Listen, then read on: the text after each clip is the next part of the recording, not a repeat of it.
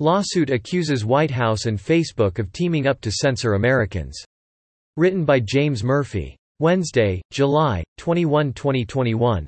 A lawsuit filed on Monday in U.S. District Court for the Middle District of Florida is alleging that tech giant Facebook is colluding with the White House to censor opinions that they find problematic, especially when it comes to the COVID-19 pandemic. A large part of the suit rests upon White House Press Secretary Jen Psaki's admission that the White House is in regular touch with social media platforms, and that government actors are flagging so-called misinformation for Facebook.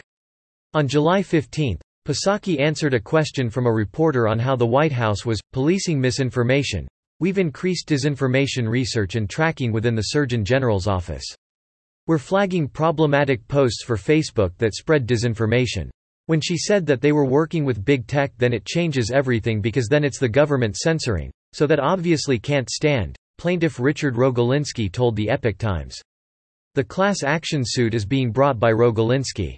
The class is described as all Facebook members, users or participants who reside within the United States, and between January 20, 2021 and today, had their public statements, comments or posts on the Facebook platform censored, modified, hidden, appended or curtailed by the defendant.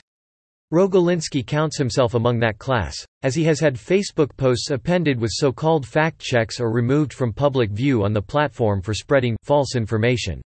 In June, Rogolinsky posted a picture of Dr. David Samadi suggesting that hydroxychloroquine worked this whole time. Facebook deemed the post false information, hid it from public view, and offered a fact check that included a year-old USA Today story that claimed the drug was ineffective against COVID-19 and potentially dangerous.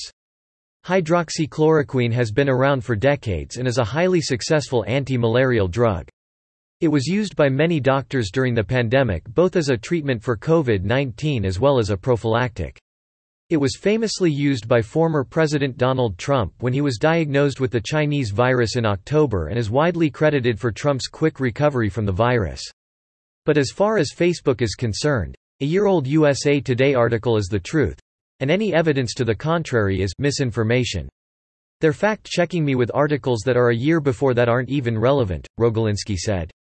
According to the complaint, because Facebook is receiving input from the government as to what is misinformation, or not, it is essentially a state actor with regard to what it allows on the platform.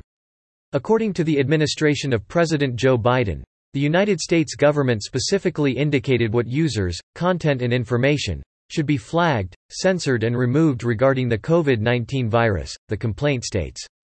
Therefore, Facebook's actions were that of a governmental actor, and thereby are subject to the restrictions set forth in the First Amendment. Perhaps to give Facebook some cover regarding the censorship claims, last week President Biden said that the tech giant wasn't doing enough to slow the spread of misinformation. The president actually accused Facebook of killing people. "I mean they really, look, the only pandemic we have is among the unvaccinated, and they're killing people," Biden of Facebook, last Friday. The president later walked back the comment this week, saying, "Facebook isn't killing people." But Biden then said that he hoped Facebook and other tech companies would do more to combat what he called, the outrageous misinformation, about the COVID-19 vaccines being spread on their platforms. So, in Biden's world, Facebook just isn't censoring enough to suit his needs. But there is evidence that Facebook is indeed engaging in censorship of voices that it and its cohorts in the White House don't like. And Psaki's admission that the government is flagging posts for Facebook to review essentially proves that.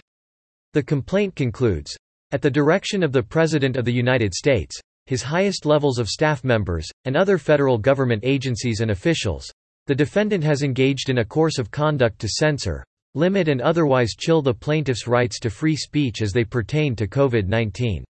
Biden's assertion that Facebook is killing people is at the heart of this government's obvious efforts to use fear and propaganda to stop people from talking about uncomfortable topics such as the COVID-19 vaccines.